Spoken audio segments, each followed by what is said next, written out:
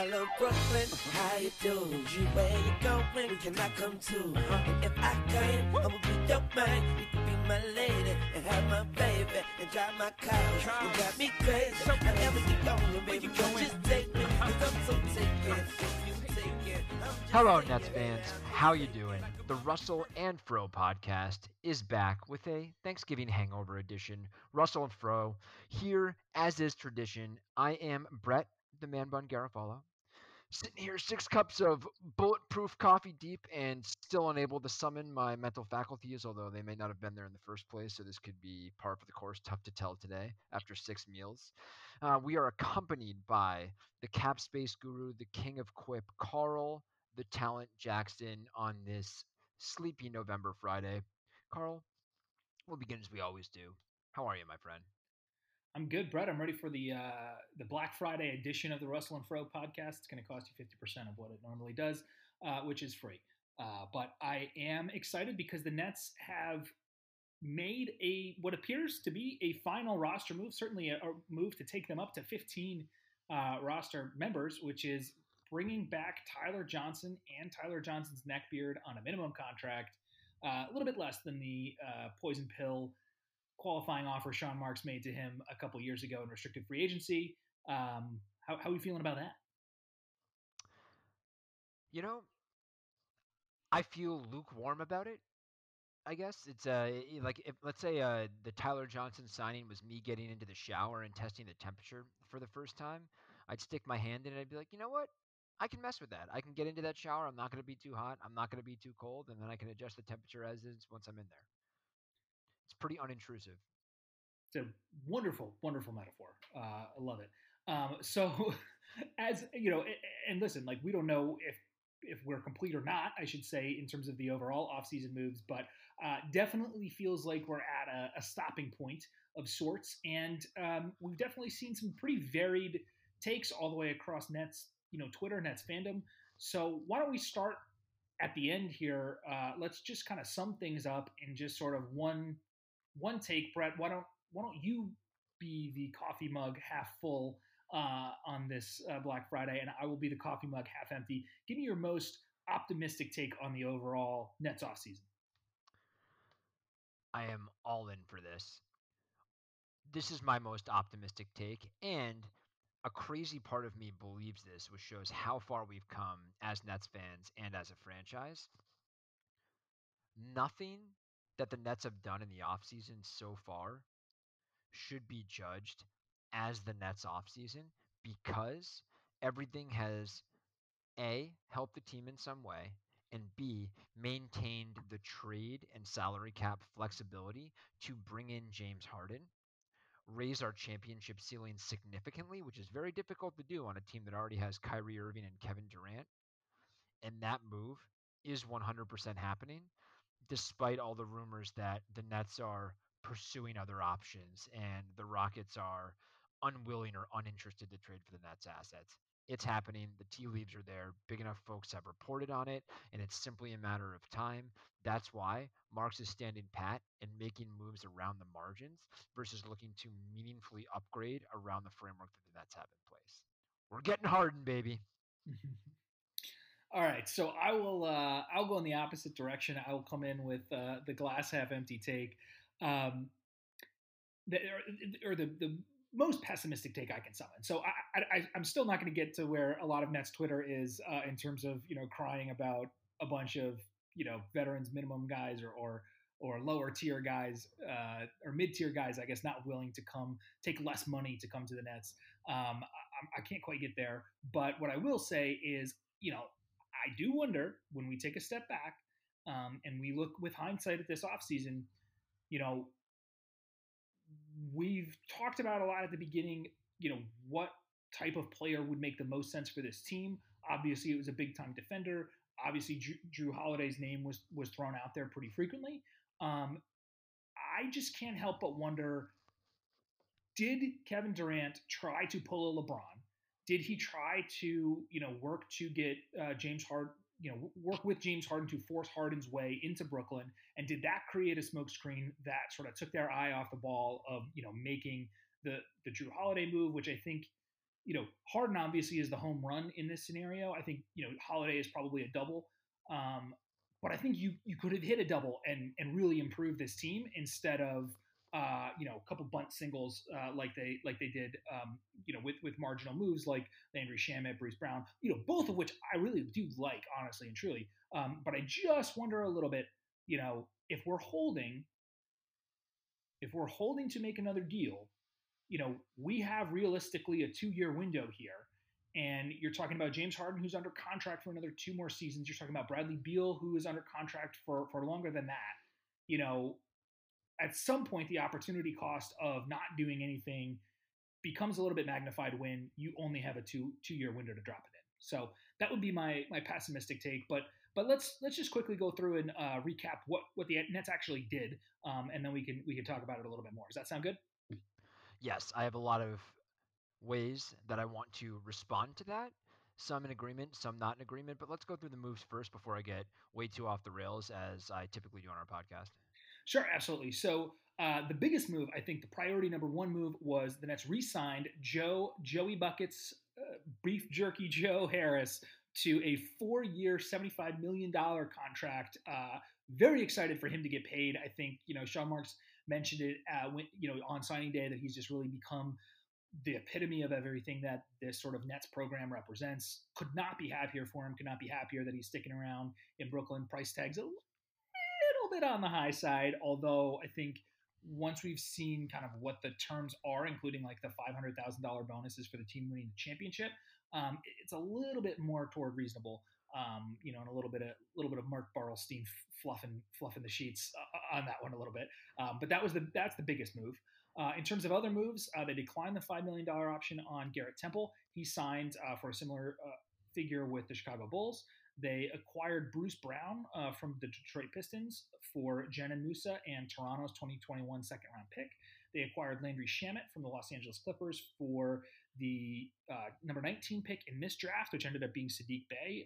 That was a 3-way deal. The Clippers actually got Luke Kennard from Detroit. Detroit took Bey with the 19th pick, and the Nets got Shamet. And then I was never 100% clear if the Nets swapping 55 and 57 with the Clippers was like a different deal or if it was part of that deal. I still haven't really gotten a straight answer on that.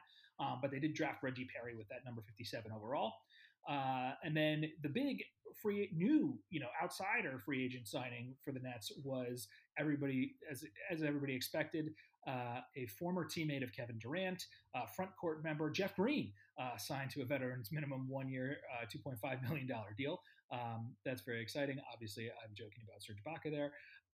And last but not least, obviously, as we mentioned today, Tyler Johnson was re-signed for the minimum. And I assume, so the Nets had extended a $1.5 million qualifying offer to Chris Chiozza. I would guess that given that Johnson puts them at the 15-man threshold, Chiozza is probably not going to, like that offer is going to get rescinded. I could be wrong there.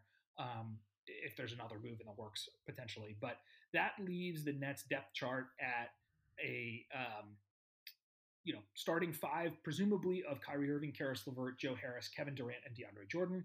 A backup 5, presumably of Spencer Dinwiddie, Landry Shamet, Taurean Prince, Jeff Green, and Jarrett Allen.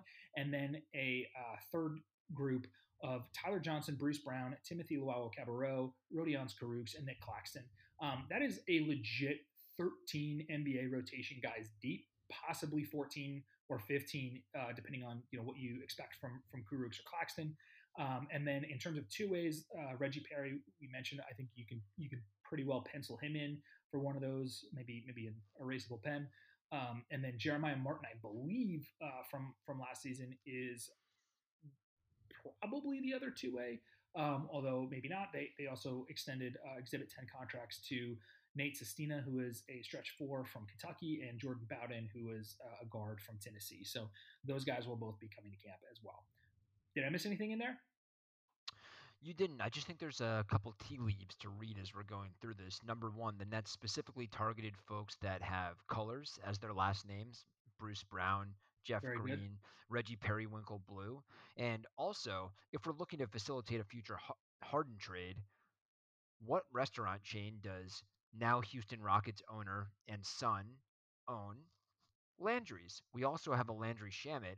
What better way to celebrate your restaurant chain than to trade for a guy that also has the name and be able to market around that? I think it's just obvious what's happening here. What? I've literally never heard of a Landry's. What is that? Like a steakhouse, or is it like named after Tom Landry? I wish it was named after Tom Landry. Unfortunately, Fertitta is a Houston guy, so I don't think he would ever do that. But it's a really nice steakhouse slash seafood restaurant in the great state of Texas and the South. Oh, all right, very good, very good. I'll have to check it out next time I'm down there. Yeah, I think the other thing. I mean, my first reaction to the Brown and Shamit signings was also with regards to like a Harden trade or a bigger trade. Like they have definitely assembled, I think, between Tyler Johnson, Landry Shamit, Bruce Brown, TLC, and Jeff Green. And you could possibly throw Karooks or Claxton in there. Like those are all guys who I think. I mean, skip Claxton and Karooks for now because I think that waters this point down. But between Johnson, Shamit, Brown, and Green, right? That's four guys who you could have be on a bench unit that are all making $2 million or under each, or $3 million or under each. So in turn, if you were going to fortify that front line with a gigantic contract, that would be one way to be able to operate fiscally moving forward. So that was one thought there. I think in terms of just like flotsam and jetsam, and I think it also gives you the flexibility. Even if you don't pull the trigger on that deal, is there a Spencer Dinwiddie trade in their future? Is there a Torian Prince trade in their future? I don't know. So it'll be interesting to see, where they are. But I think everything that we've heard more recently indicates that they're prepared to at least start the season with this particular group.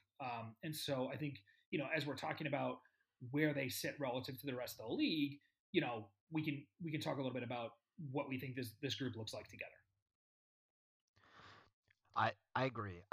So before we get into that, I'm curious to get your take on this because I've seen analysts across the board go one way or the other.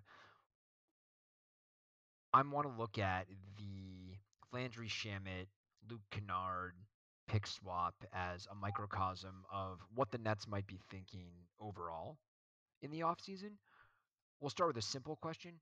Would you rather have Luke Kennard or would you rather have Landry Shamit? And I ask that because, by all accounts, both of those folks were available to the Nets via this trade, and we chose Shamit over Kennard. So, as you can hear me typing in the background, I'm just quickly looking up Luke Kennard's salary. I think ultimately the answer is Kevin Durant would rather have Landry Shamit. Well, Kennard's at $5.2 million this season, and if he was extended the qualifying offer after this year, when his contract expires, it would be $5.7 million. Whereas Shamit is right under $2 million, and he's signed for this season and next season. Next season he'll be just over $2 million. Yeah, so I mean, I think financially, I would probably rather have Shamit. I think Kennard is probably a slightly better overall basketball player. Do you happen to have their shooting numbers in front of you?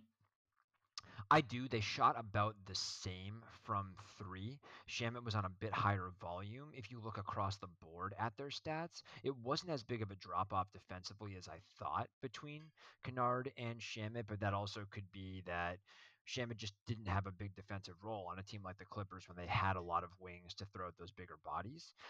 Kennard has higher assist and rebound numbers, but it seemed it seemed closer than I would have thought. Even when you look into things like offensive and defensive rating, VORP, box plus minus, the defense wasn't a massive difference.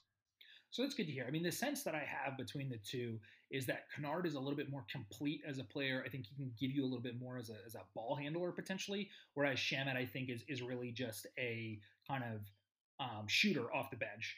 I really like, and I'm going to pose this back to you as a hypothetical in a second here, but I really like the Shamit signing. I have gotten pretty excited about just from watching clips of him. I think he can fill a role as both sort of a kind of microwave bench guy, which maybe the Nets haven't seen since microwave Marcus Thornton a few years ago.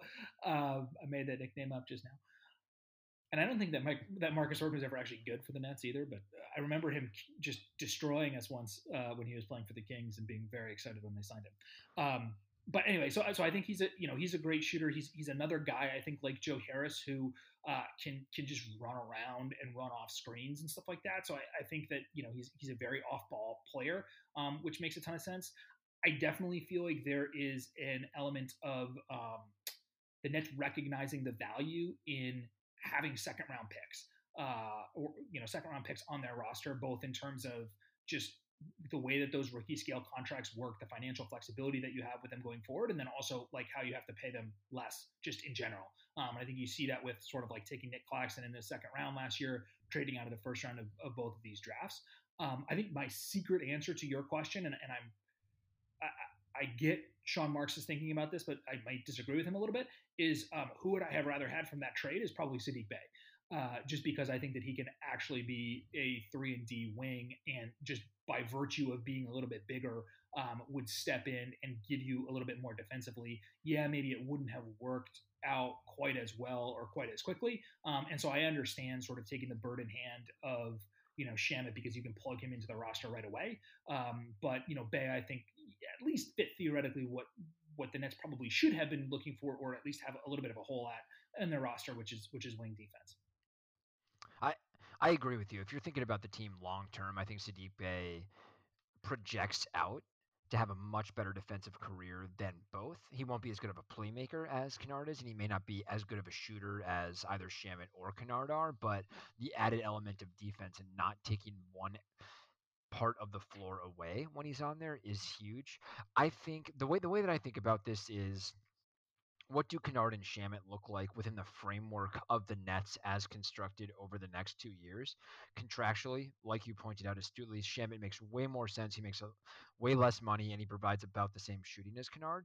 But also, they're not going to be asked to take on ball handling duties and playmaking duties. So the elements that Kennard has over Shamet are minimized based on the role that he would have within the Nets as constructed within the time frame that we would want him to be here, which would theoretically be the next 2 years and then reassess after that.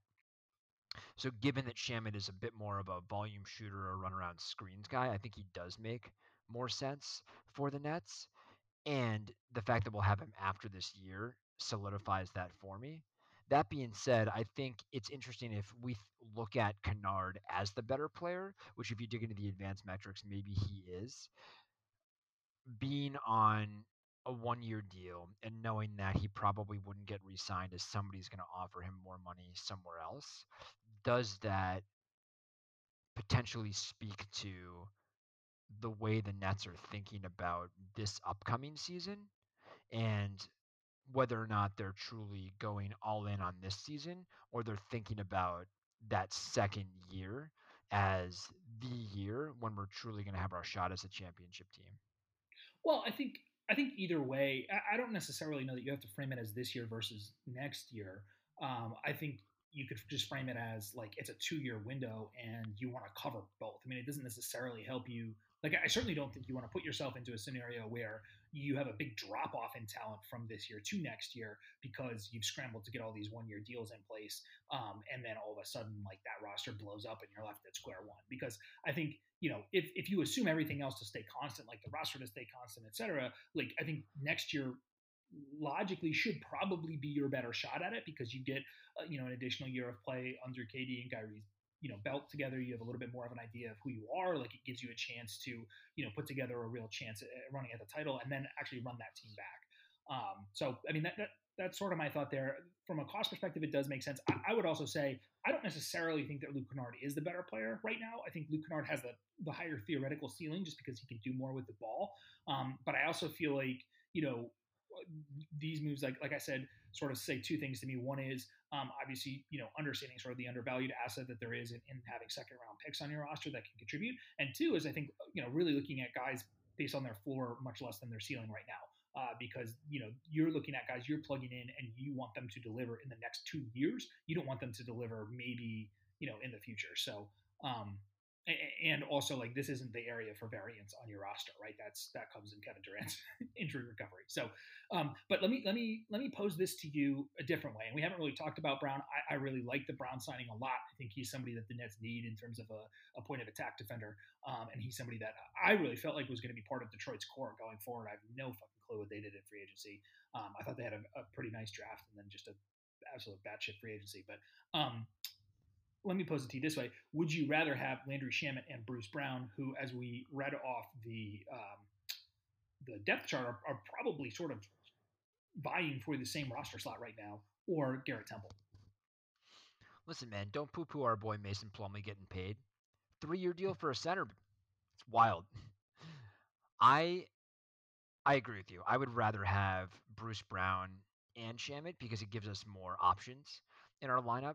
We can go all defense. Brown can theoretically shoot from the corner based on what he showed last season, so he He doesn't. shot real well from the corner last season. Yeah, I mean, he shot better than Torian Prince from the corner, who's supposed to be, like a archetypal 3-and-D wing for the league as constructed right now. Hey Brett, to quote Outcast, "What's cooler than being cool?" Torian Prince from the left corner. Oh God, it pains me. But hey, I feel like there's nowhere to go but up from last season for Torian Prince. So if Nets fans want to look for any silver lining in the way that he performed last season, smaller role. There's no way he can possibly get worse, and he seems like a hard worker. Yeah, I think that's fair. I think you're going to do a lot better playing. If the knock on you is that defensively you're getting lost and you're really struggling out there, I think a great way to improve that is defending bench players all year. So that's what he'll be doing, and I hope that works out for him. But yeah, when's the last time the Nets had a really athletic guard who could come in, defend, make highlight plays on the fast break, be the guy that when he's on the floor, he's a fan favorite, everybody's watching. Like almost maybe like a Nawaba, but that was a very very short-lived amount of excitement. He was never really a dunker for us. Is the answer going to be Marshawn Brooks? I mean, maybe, but even Brooks wasn't an above the rim player. Gerald Green that one season where he caught the alley oop and windmilled it. That was pretty sweet. That was pretty sweet. Markel Brown. I don't think Keith Bogans qualifies. Maybe Keith Bogans 20 years ago. So sorry. I don't know if you answered my question. I would rather have Bruce Brown and Landry Shamet as a tandem, especially on the length of their contracts, the way that they're cost controlled.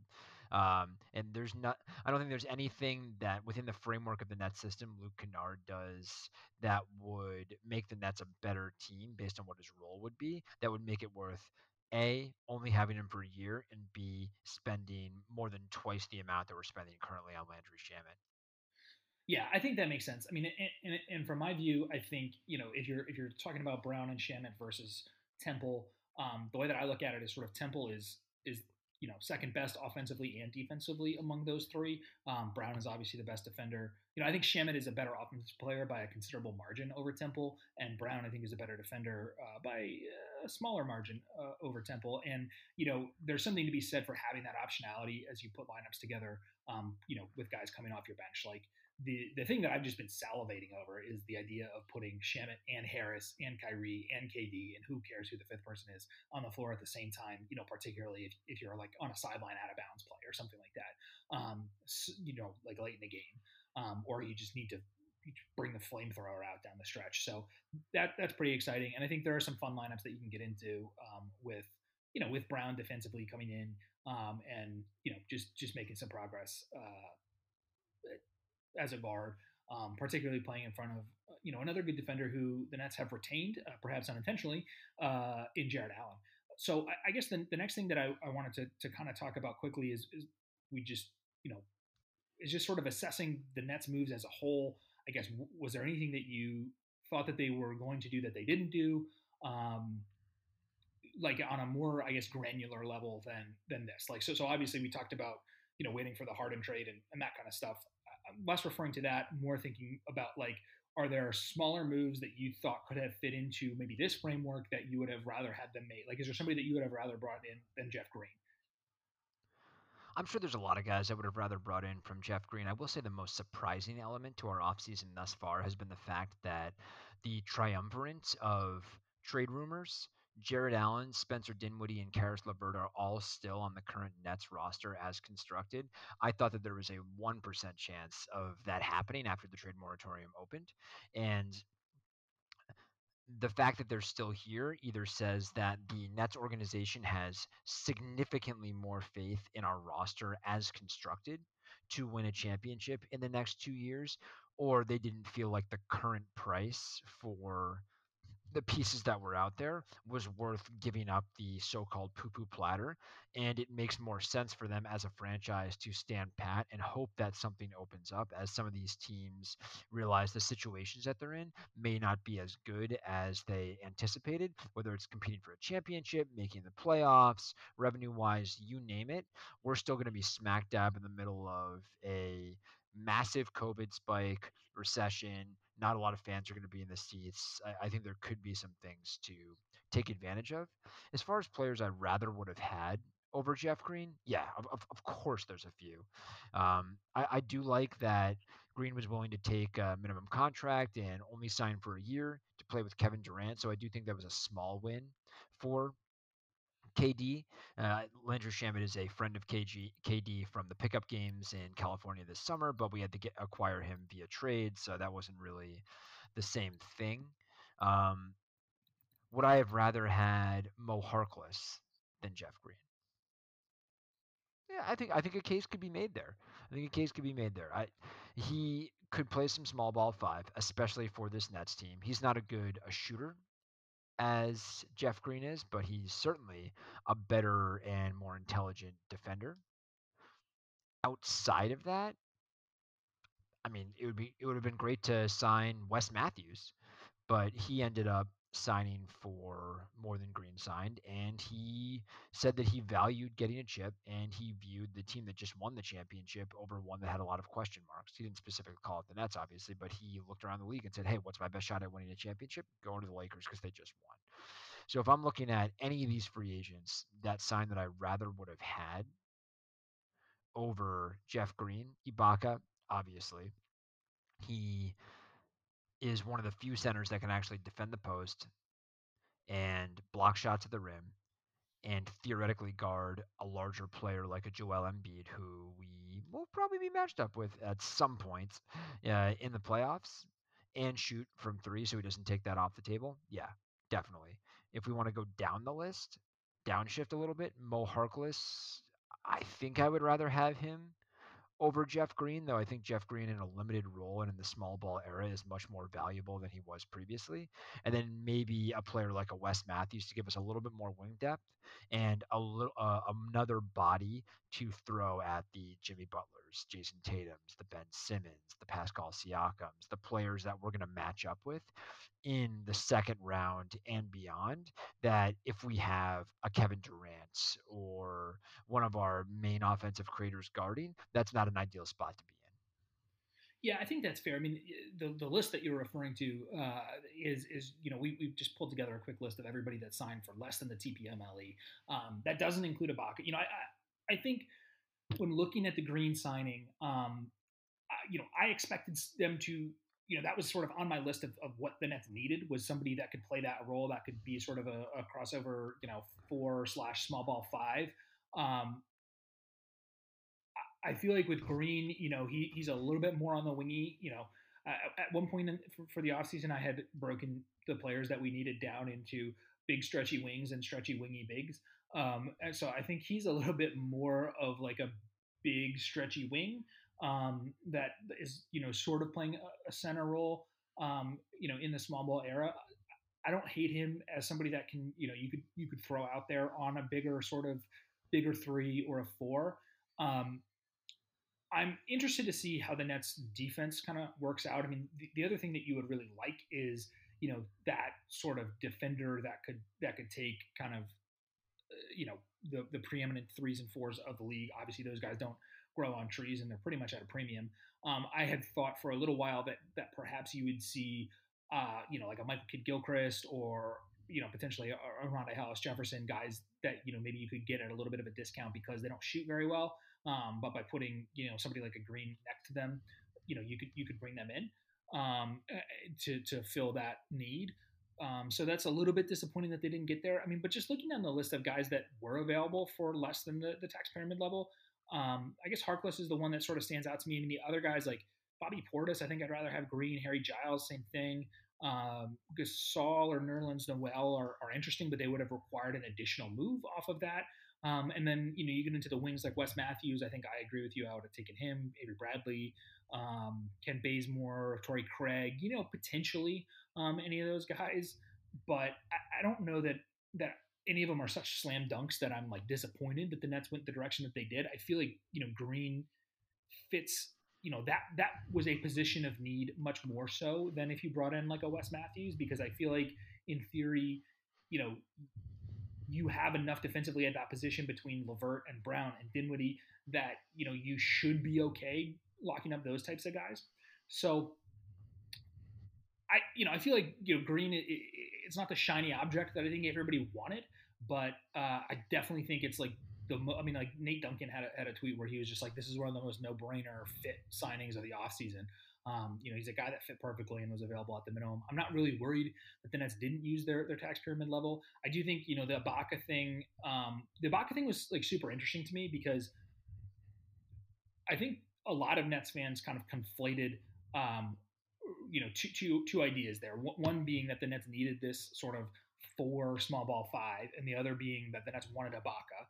Ibaka is not a 4. Like Ibaka could, like if you think that the Nets could start Serge Ibaka next to Serge Ibaka at power forward next to DeAndre Jordan at center, you better be starting Soulja Boy at small forward and a time machine to take you back to 2008 at shooting guard, because that's just not the way the NBA works right now. So I was disappointed that they didn't get Ibaka. It does seem like they were in pretty strong contention. Like Ibaka would have chosen the Nets at the tax pyramid level over Toronto had LA not been able to come in and offer more money. And that was his role there became available because JaMychal Green went to Denver, because Jeremy Grant went to Detroit. I would have certainly loved to have Jeremy Grant, but not at the money he's getting paid. And I would have loved to have JaMychal Green, but it was obviously out of the Nets price range as well. So, again, like the musical chairs there doesn't, it leaves you, I think, a little bit wanting. I don't feel like you got the exact sort of key piece to the puzzle out of this free agency, but I don't think you ever were going to. So I think realistically, Jeff Green is exactly the type of player that the Nets needed to bring in. Hopefully he's got enough left in the tank to be a contributor. I think him playing the backup 4 is a positive. They needed somebody at that role on this team, and then I think that sliding Taurean Prince up to play backup 3 instead of continuing to play 4, I think will also be a positive for him, because it just allows him to play a little bit more in a position that I think he's familiar with, and he can kind of let his shooting do the talking instead of needing to be thought of as this like ultimate versatile defender, which he really isn't.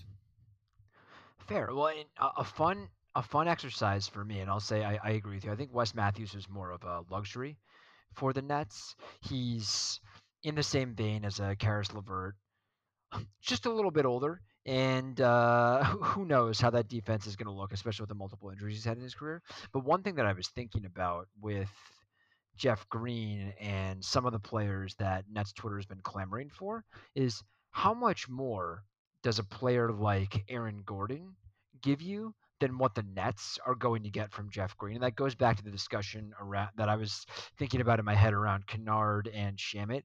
Within the framework of the team, within the high usage players that the Nets have, guys' skill sets are minimized, and when their roles are reduced, Green is on par with Aaron Gordon when it comes to shooting, probably on par with him when it comes to defense too. He's never shown as a high-level defender. He's already friends with Kevin Durant, so you don't have to worry about the ego of Gordon thinking that he could potentially become a star. And good Lord, the price tag. We get Green for $2.5 million for a year. What would we have to give up to get Aaron Gordon? That might have taken Dinwiddie. That might have taken a first-round pick. So I think these are smart ways for Marks to look at the most meaningful holes in the team and think, okay, is there somebody out there that raises our championship ceiling enough that it's worth throwing in the chips for? Or can I get almost the same level of production that I would get on a minimum guy and stand pat until another move becomes available there. So yeah, I agree with you. It was a bit disappointing not to get Ibaka, but not within the framework of, oh wow, we offered him the same exact contract that the Clippers did, and he chose the Clippers over the Nets. It was no, he chose the Clippers and more money over the Nets, and quite frankly, the Clippers have less question marks than the Nets do coming into this season, which is crazy to say because they are going into this season with a lot of question marks after all the locker room chemistry issues, after one of their key players and former sixth man of the year signed with their direct crosstown rival. There's a lot going on there. But that was something that I was thinking. Hey, everybody wanted Aaron Gordon. Jeff Green probably gives us the same amount of value within this current team that Gordon would. Gordon could probably eat more minutes up, but what is he doing with those minutes at this point, given his youth and lack of playing for anything but an eighth seed and overall lack of shooting and intelligence on the defensive side? Yeah, I think that's a good point. I mean, I think the other thing is, we talked about like the Nets are slotting guys into, as role players, right? So there's not, it's not like you're getting like the marginal upgrade of an Aaron Gordon is, like you just said, minimized by that fact. Um, could he slide in the starting lineup? Probably.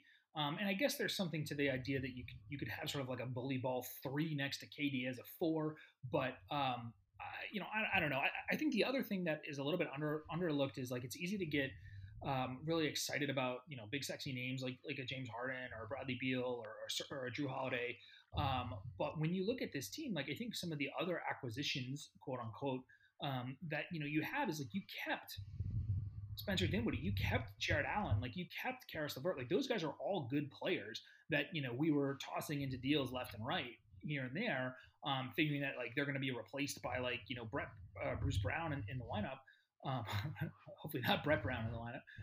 And I think the Nets' depth will be a real asset this year. I think the depth and continuity are both things that are going to be more valuable this season than they ever have been before because of the quick turnaround, because of the sort of slapdash way that training camp is being put together, and because of the fact that and again, like not to obviously, hopefully these guys are going to get vaccinated relatively soon, with the progress that's been made there, and we'll be not talking about coronavirus by the time that the NBA finals rolls around, but like just looking at the way that every other major sport that's tried to play through this not inside of a bubble has gone, guys are going to test positive and guys are going to miss time. And so I think the fact that they now have a rotation that's 13 to 13 NBA player, like legit NBA rotation players deep, plus Rodion Skaruks, who almost could be one, and Nick Claxton, who might be one as well. Like that's a pretty big deal to me. And I think that that's something that you're never going to have seen a regular season that will set you up to take advantage of that like this one has.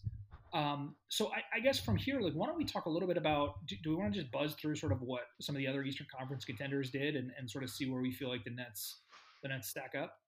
I was just going to bring that up because I think comparing and contrasting the moves that the Nets made with the moves that our theoretical competition for contending this year made will also shed a light on what our mindset might be versus some of those contenders. Like, for example, you mentioned, hey, Spencer Dinwiddie is still on the Nets, where a lot of the trades that were buzzing around, the theoretical trades with Dinwiddie, were the Nets getting less value than Dinwiddie in a vacuum as a player, but getting a player back that fit within the framework of the Nets and maximizing the talents of the Nets stars, which I thought was interesting. And there were some other contenders that made moves like that, whereas the Nets decided not to. So I'm interested to go through and see what that says about all the Nets as a whole. Sure. I mean, is there a specific team that you're thinking of when you list that out? Sure. So the first team that I was thinking of is the Sixers, for example. If you want to look at just the Josh Richardson plus a pick for Seth Curry trade, if you're a team and you're looking to acquire talent and you're looking to build the best possible roster, I think there's an easy case to be made to say, hey, I'd rather have a player that can shoot well enough and defend multiple positions and won't be a negative on either side of the floor. But if you're the 76ers and you're looking at how do I get the most out of my two stars who one of them can't shoot at all and won't shoot, and the other one can make threes every once in a while and is willing to shoot but isn't that great, you need to have shooting around them. So, okay, giving up a better player and a pick just to see what we have with our guys so we can make a determination from there might be worth it to us. And the Nets didn't make any of those moves.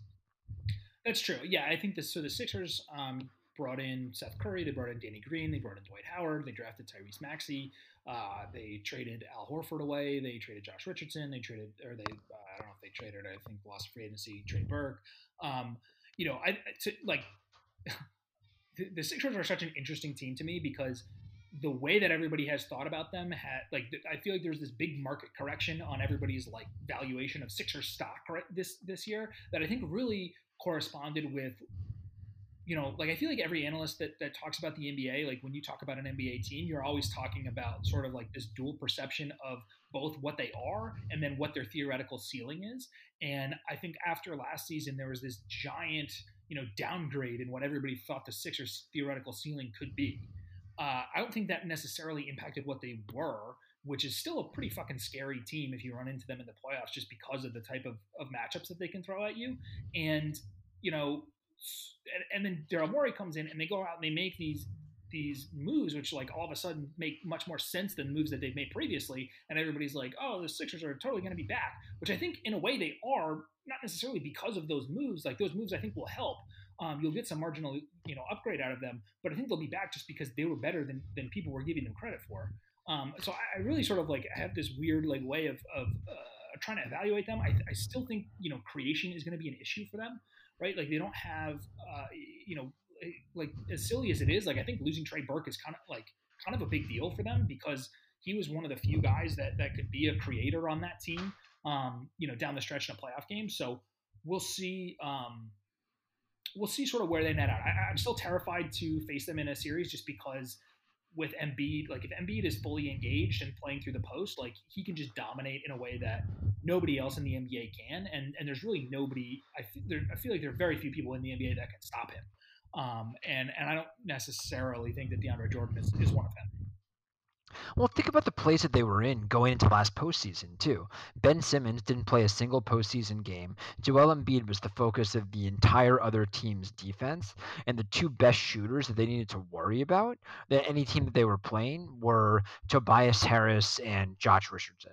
Again, good enough shooters, but not great shooters. So I think we're in for a Tobias Harris bounce back series as well because he is underrated as a playmaker, and he was the guy that they were trying to run the offense to take some of the pressure off Embiid. He is not a guy who's going to shoot well if he is the best shooter on the floor and the defense is keyed in on stopping him. Now that he is going to be the third best player on the floor sometimes, or hey, maybe even the fourth, he is going to get a lot more open shots. It's going to open up the floor for him to facilitate. A lot of it is going to be addition by them simply getting healthy, and then also slotting players skill sets into a hierarchy that allows them to be better with those skill sets, i.e. Tobias Harris being the third focus when it comes to shooting on the defense, and maybe he can just stand in the corner. I also feel like, you know, part of everybody's expectation for them last year was that they were going to be just an absolutely elite defense, and then they weren't. I think that I think they could have run it back and still been an incredible defense. I think removing Horford, even though he's an amazing defender, just because of some of the positional confusion it clears up. Like, I really think they could be a monster defensive team with relatively little like personnel change. So that's pretty scary. So I think we could say the Sixers got better. We'll go a little bit faster, I think, through the rest of the East here. For sure. So Miami, I guess, do you think Miami got better? I guess I'm going to start with let's do some quick ones, I guess. Indiana pretty much stayed the same. I don't really feel like there were any major moves that changed sort of where they are. So I think relatively they're a little further down in the conference. Is that fair? I think they stayed the same, but I think that they theoretically could be better come the playoffs next season because, again, Sabonis, who is arguably their best player right now, didn't play in the playoffs. Oladipo was a shell of himself. So if Oladipo ends up coming back, playing anywhere near the level that he was prior to the injury and prior to last season, that is almost like a free agent acquisition because he gave them nothing. Sabonis being there in the playoffs adds a lot to that team.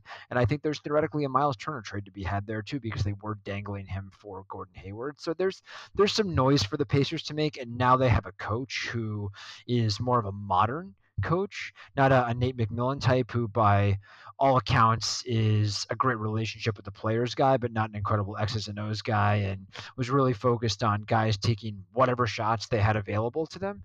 And that ended up with their offense being very suboptimal when you look at modern top offense efficiency, trying to maximize free throws, shots to the rim, and 3-pointers.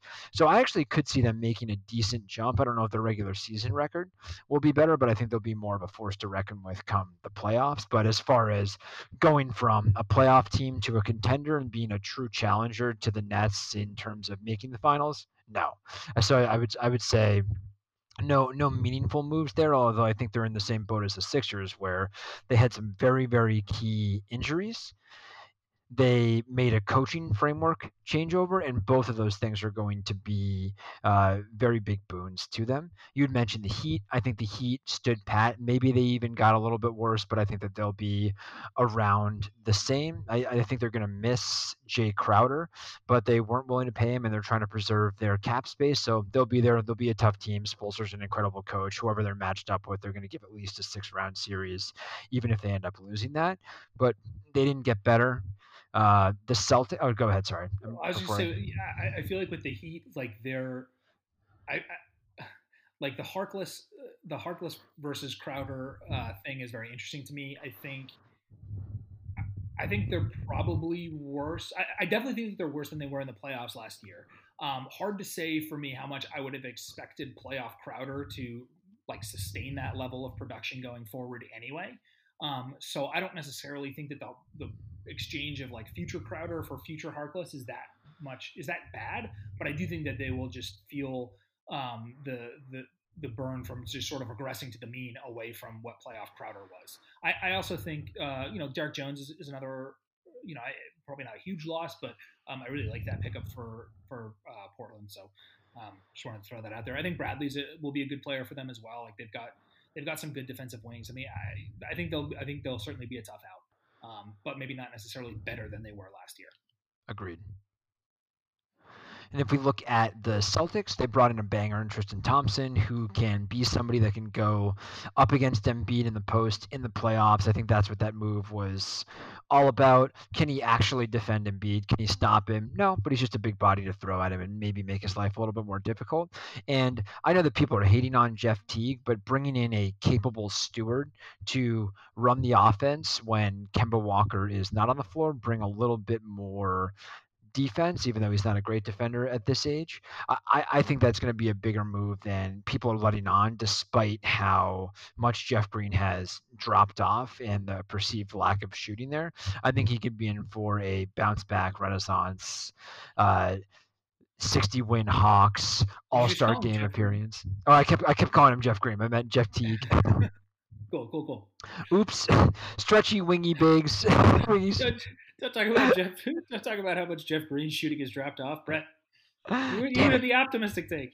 Oh man, yeah, we've rescinded our offer to Jeff Green and brought in Jeff Teague because we needed another guard who has questionable shooting and questionable defense. So the Celtics, I don't necessarily know if they got meaningfully better, but I think that they're better equipped matchup wise to not drop off a ton creation wise when Kemba isn't on the floor, because with Wanamaker, I don't think anybody was respecting his game. If he hits an open shot, you feel like, oh, hey, we got something as a fan. And they can now match up with some of the larger teams. Like I don't know if Tristan Thompson can chase Brook Lopez around, but he can certainly bang around in the post with a Joel Embiid. I think I could chase Brook Lopez around, Brett, and I'm slow. Hey, he looks very svelte. Yeah, he does. And speaking of Lopez, let's just talk about the Bucks real quick. So Bucks added Drew Holiday, they added Torrey Craig, they added Bobby Portis, DJ Augustine, Bryn Forbes. Out the door are Wes Matthews, Eric Bledsoe, George Hill, Robin Lopez, Sterling Brown. I think the Bucks got better. I was listening to Zach Lowe and Chris Herring, and Lowe's thing was like, forget that the Bogdanovich thing ever happened. Which incidentally, I think the Bucks should just forbid themselves from ever dealing with any players involving Ogden in their name. Malcolm Brogdon, Bogdan Bogdanovich. I would stay away from Bojan Bogdanovich as well, just to be safe. Rick Carlisle from Ogdenville, New York. I would approach with caution. Anyway, basically saying, if you forget that the Bogdanovich thing ever happened, like, did the Bucks get better? I think the answer is yes. I think Drew Holiday gives them what Eric Bledsoe did defensively. He's probably actually a little bit better on that end of the floor and much less of an offensive liability. So that's a positive. I think Torrey Craig is, another good defender on that team. Maybe not the best offensive player, but if you're looking at, a crunch time five of Middleton, Giannis, Holiday, Craig, maybe, and I think you have some optionality with those last two pieces. I think that's better than where they were last year. I think they'll miss George Hill a little bit. I don't think that DJ Augustine, really replaces kind of the offensive punch that he had off the bench. I also feel like George Hill is a sleeper. He's on Oklahoma City right now, and certainly somebody that if you have a first round pick, they would probably part with. And I think I would keep tabs on him as a candidate for a Philly upgrade if we're doing such things. But I think the Bucks are better. I think I don't necessarily know that this gets them over their hump. I think a lot of that is how does Bud handle the rotations in the playoffs? But I think getting Drew Holiday, who can help kind of as a creator, but also be an elite level defender, they're going to be a tough fucking team to score on. I will say that. I'll take the opposite take there. I think that they got better, but I don't think they raised their championship ceiling enough for me to be terrified of them. I think if you do pull off the Bogdan sign and trade or getting Bogdan on that team, then you go into this season knowing who your four guys are that are going to be playing at the end of the game, and you can slot in. Maybe you hope Dante DiVincenzo improves enough that he's a reliable guy at the end of games. And I think now a lot of the season is relying on how much does he improve and does he solidify himself as, oh wow, this guy is really good, and we need to play him at the end of games because he is not going to make bad decisions. He can defend at a high level, and he is a very confident shooter that doesn't shrink in the moment. They're relying a lot on that right now, or they're relying on or on DJ Augustine to be out there and be the steward with the ball that's not going to turn it over and maybe knock down some big shots like he's done in the first round of the playoffs versus the Bucks or the Raptors. It almost felt like a Doc Rivers move to me, where Rivers was notorious for signing players that played well against his teams, regardless of what their overall body of work was. And they're like, hey, DJ Augustine, he's hit a couple big shots against us, won a couple first round playoff games that made our fans be like, oh, not again. We're going to lose a game or two to the Magic. Let's sign him and see what happens. But I think that losing Bogdan was a bigger blow. Drew Holiday is an incredible player. I think that does make them better, but I don't necessarily know if it makes them good enough for them to now be a terrifying team. Cool.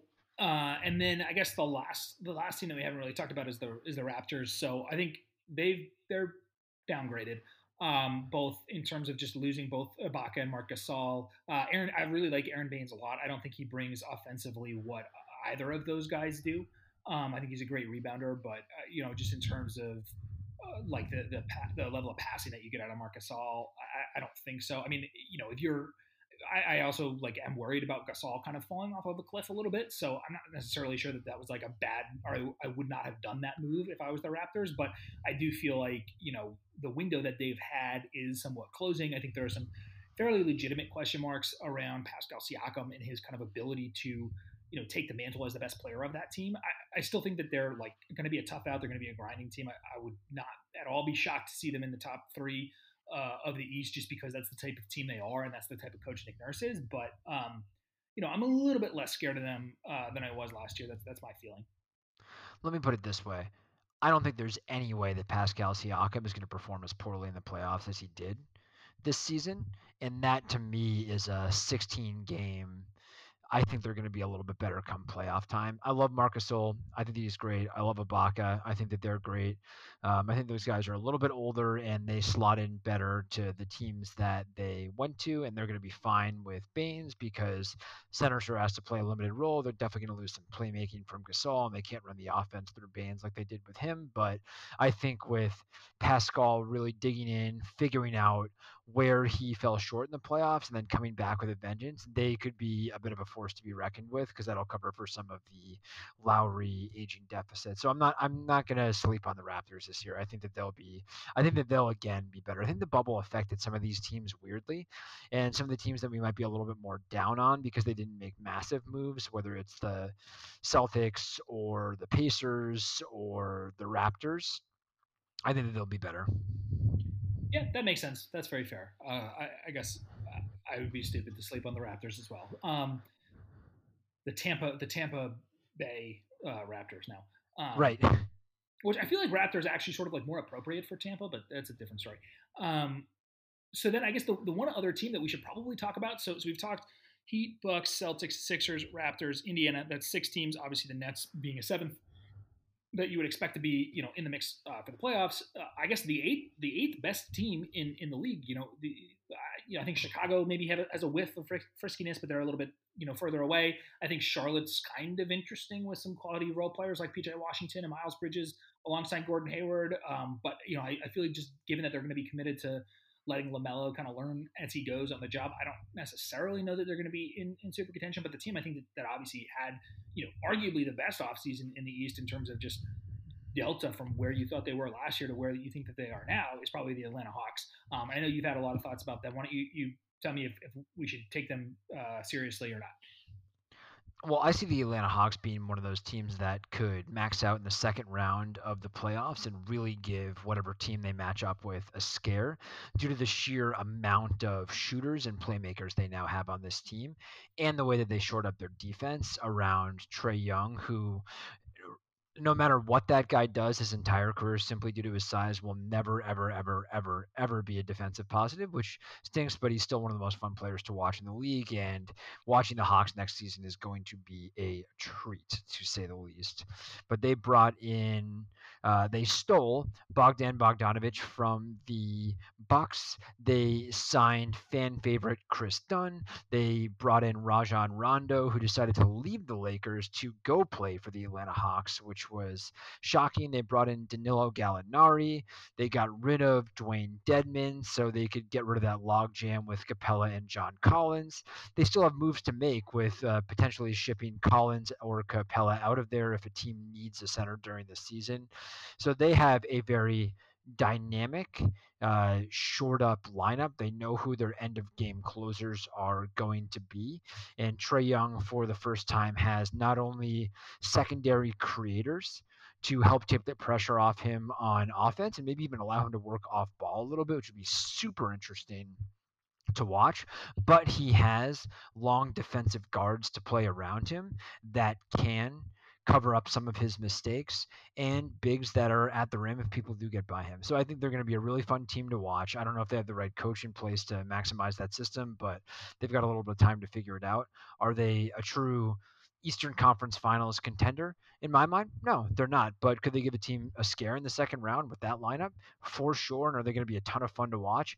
Absolutely. League pass team. Cool. Yeah, I agree with everything there. And then I guess just to quickly round up the West, I mean, obviously the Lakers, I think, were the biggest winner of free agency this year. So they're I think, the definitive title favorite right now. Adding Wes Matthews, Marcus Gasol, Dennis Schroeder, Montrezl Harrell, Jordan Bell, Alfonso McKinney to a team already with LeBron is pretty impressive.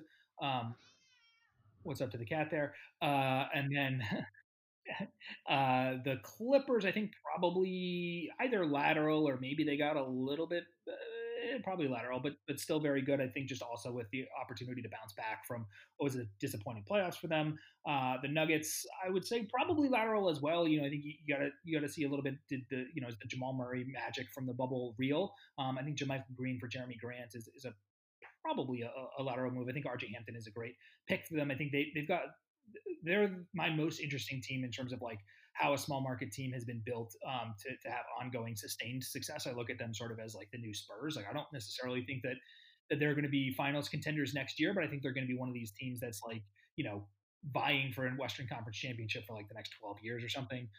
Portland, I think, had the best offseason by far, but probably still in that puncher's tier. Phoenix obviously had a really good offseason. I don't necessarily know that they're a true contender. And then Dallas, I thought they made a lot of smart moves this offseason. I'm not discrediting it at all. I don't think anything that they did this offseason like makes you think like, okay, these guys are going to get 10 for the title. But I don't think you can rule them out of that just because of how good Luka is. And, if he makes a major leap, I think they could be right there. I think the big news coming out of the West is the Lakers. I mean, that's the only thing that really makes me reconsider sort of where the Nets stand, because I think that they're on a tier above right now anybody in the East. Is that fair to say?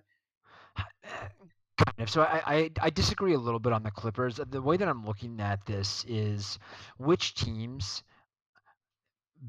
which teams shored up their most glaring weaknesses and also added folks to the team that will be in their closing lineups come the second round of the playoffs and beyond.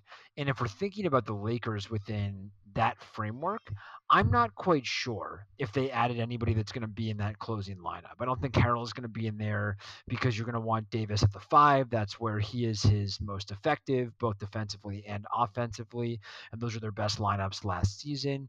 Schroeder could theoretically be in those lineups, but I feel like you could slot anybody from that team into that position because LeBron's going to be the main creator. So if Schroeder's shooting, which is in a very, very small sample size over the course of his entire career, continues, then you could see him in that lineup, and you could very much see him outside of that lineup with them opting for a little bit more defense and a little bit more spot up shooting. So you're just not sure. To me, that's more the Montrezl Harrell, the Marc Gasol, the Dennis Schroeder moves are more, hey, this is going to be a really rough regular season. We just went through a long postseason run, shortest offseason in history. There are going to be a lot of players sitting out for COVID because we're not in a bubble. We need people that can take the pressure off of Anthony Davis and LeBron James in the regular season, so we roll into the roll into the postseason as healthy as possible. Which I think that's a huge advantage this year, and something you brought up with the Nets earlier. But I don't know if that necessarily makes them better in the last 5 minutes of the Western Conference Finals.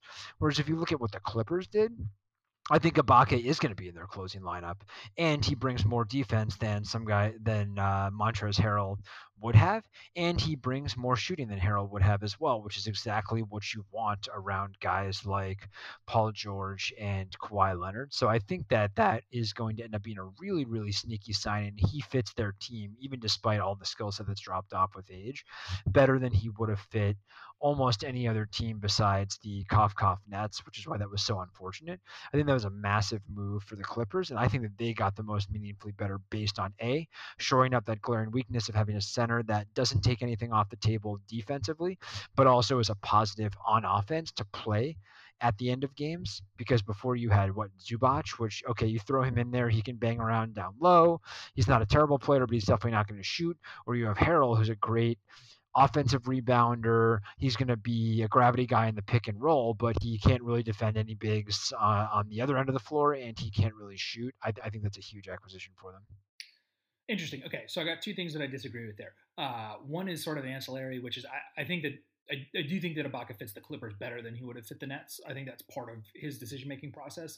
And the reason that I say that is because he would have required the Nets to make another move in order to really fit him in there. I think you could have dropped him in a starting lineup on Brooklyn, and he would have fit great. But I think you would have wanted to adjust, like flip Jared Allen for somebody else, basically. So I don't know. That's not really here nor there, but just throwing that out there. And then the second thing is for the Lakers, I do think that Wes Matthews will be in that closing lineup. I think he's an upgrade over Danny Green there. So I think that's important. I agree with the way that you're thinking about it in general. I think with the Lakers specifically, I think it misses a little bit of the point of what made them so good last year, which was their ability to show so many different looks. I mean, if you looked at them across the different playoff series that they had, I mean, they had different closing lineups in each one, whether it was their ability to go small and play the Rockets with Davis at center, but their ability to stay big and have big minutes from Dwight and JaVale against a team like, a player like Nikola Jokic. So I get what you're saying. I mean, ultimately, like I think I agree with you overall, but just wanted to throw out those two things. So I guess do you have any other quick words on the West before we wrap this up? As I see, nap time is just about over. uh, your nap time's over. Mine's just about to begin.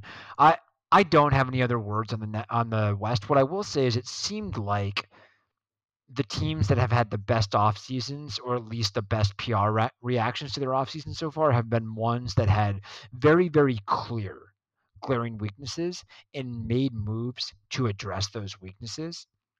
And my question to you would be, as a wrap up, before we shoot right into post nap time sugar highs, is, do we even know what the Nets' glaring weakness is?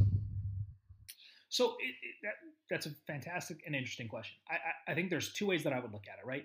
One is if you believe that their weakness is, needing somebody that could sort of be that sort of bigger sort of stretch four, small ball five type of player, which I think was the glaring sort of position of need that they've had for a couple years.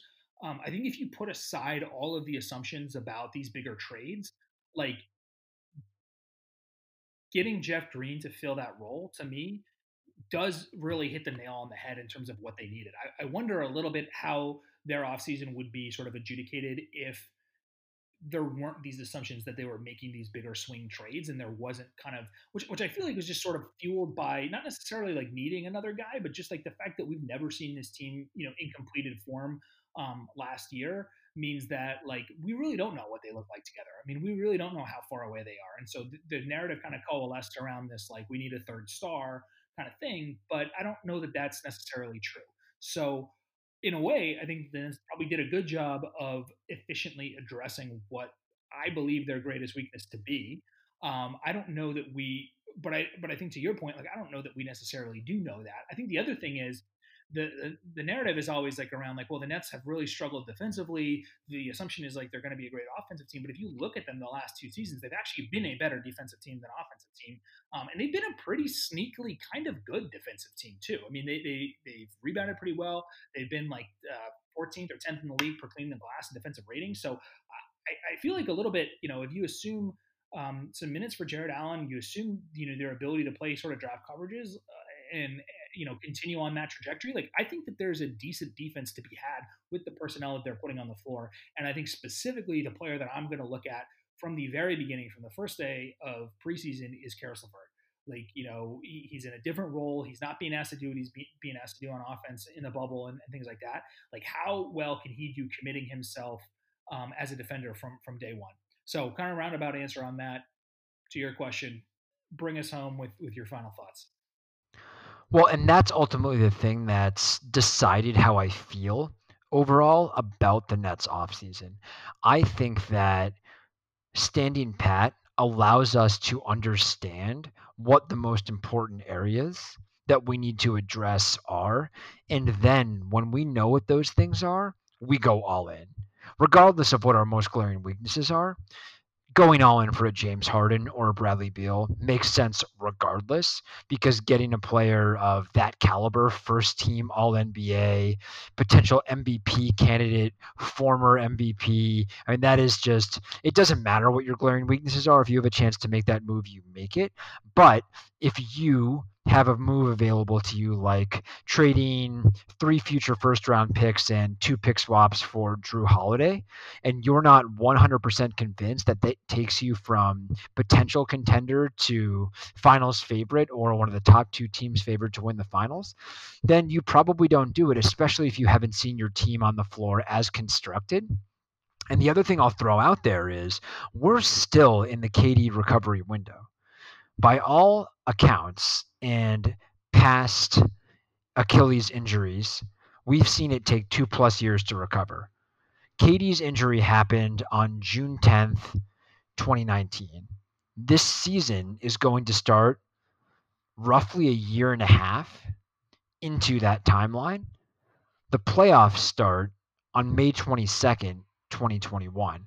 So he's still not going to be past that 2-year window as we're entering the playoffs this year.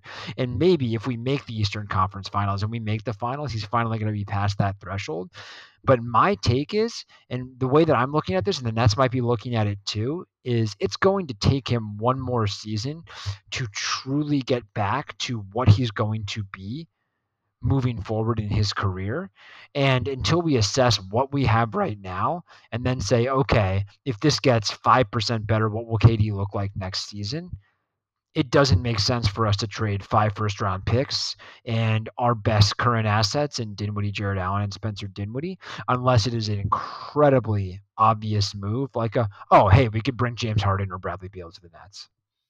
Yeah, I guess another way to look at it is like, if the variance with what this team is going to be is entirely based on KD's recovery right now, then the type of move that it's worth swinging for the fences for is one that allows him to be the third best player on a championship team. And so if he's the third best behind Harden and Kyrie, I could see that. I don't think he's the third best behind Kyrie and Jrue Holiday, though. I don't think he's the third best behind Kyrie in any scenario, but I could see how, for stretches that could be the case. So I think that's a really good way to think of it and a really good way to frame it up. This was fun to talk through. I would not have thought about it in that way had I not dug through all this information and ultimately decided, man, I don't see any world, given the Nets roster as constructed, where it was worth giving up that much for Jrue Holiday and having incredibly little flexibility to make a splash of that caliber moving forward. And if that doesn't work, then you're stuck. Yeah, I mean, I guess the flip side of the coin is you only have so many opportunities to find that person. So wouldn't it suck to go through this season and then find out that person was Jrue Holiday? If you sort of felt like you had a decent idea that it would be, then that's probably not that bad of a risk to take. But either way, we'll see. I'm still all in on this idea. I'm getting a little bit fired up about it now, and maybe I'm chugging some Kool-Aid, but I really think that this Nets team can be good defensively with the people that they have. Particularly with Dinwiddie being as big as he is, as a guarding point guards, with Karis LeVert, buying in defensively, knowing that that's sort of the key to his status on this team is his defense. I think with Bruce Brown off the bench, with Taurean Prince guarding threes, with Jeff Green, getting in there and mucking it up, with other bigger fours, and with Jared Allen, I think continuing to improve and continuing to prove that he can be a defensive anchor, because I really truly think that he can. And I think that the way that everybody's kind of been flipping him into every single deal construction without really a sense of sort of what his value is as an asset, because centers are undervalued and blah, blah, blah, blah, blah, blah. Like, I think he's a really, really good player, and I would love nothing more than for him to shine this season, earn his starting spot back, and just really ball out on the defensive side of the basketball. The theme of the Nets last 2 years, up in that trade value, baby. Woo! All right. Well, Brett, I guess I'll tell the people that they can, they can email us, russellandfro@gmail.com. You can also email netspulse@gmail.com. You can follow us online at russellandfro, and you can download our podcast out of iTunes, on Spotify, Stitcher, Breaker, SoundCloud, Cracker, Uncle Cracker, Cracker Barrel, wherever you get your pods. Anything else for the people? If you are listening to us in a Cracker Barrel and we don't get an email from you, I'll be very disappointed. Absolutely disappointed. Please email us immediately. Bye. Like mama, you birthed me. Brooklyn, you nursed me. School me with hard knocks, better than Berkeley. They said you murked me by the time I was 21. That shit disturbed me, but you never hurt me. Hello, Brooklyn. If we had a daughter, guess what I'ma call her? Brooklyn Carter. When I left you for Virginia, it didn't offend you, cause you know I only stepped out to get dinner. Hello, Brooklyn. How you doing? Where you going? Can I come through? I can't. I'm be your man.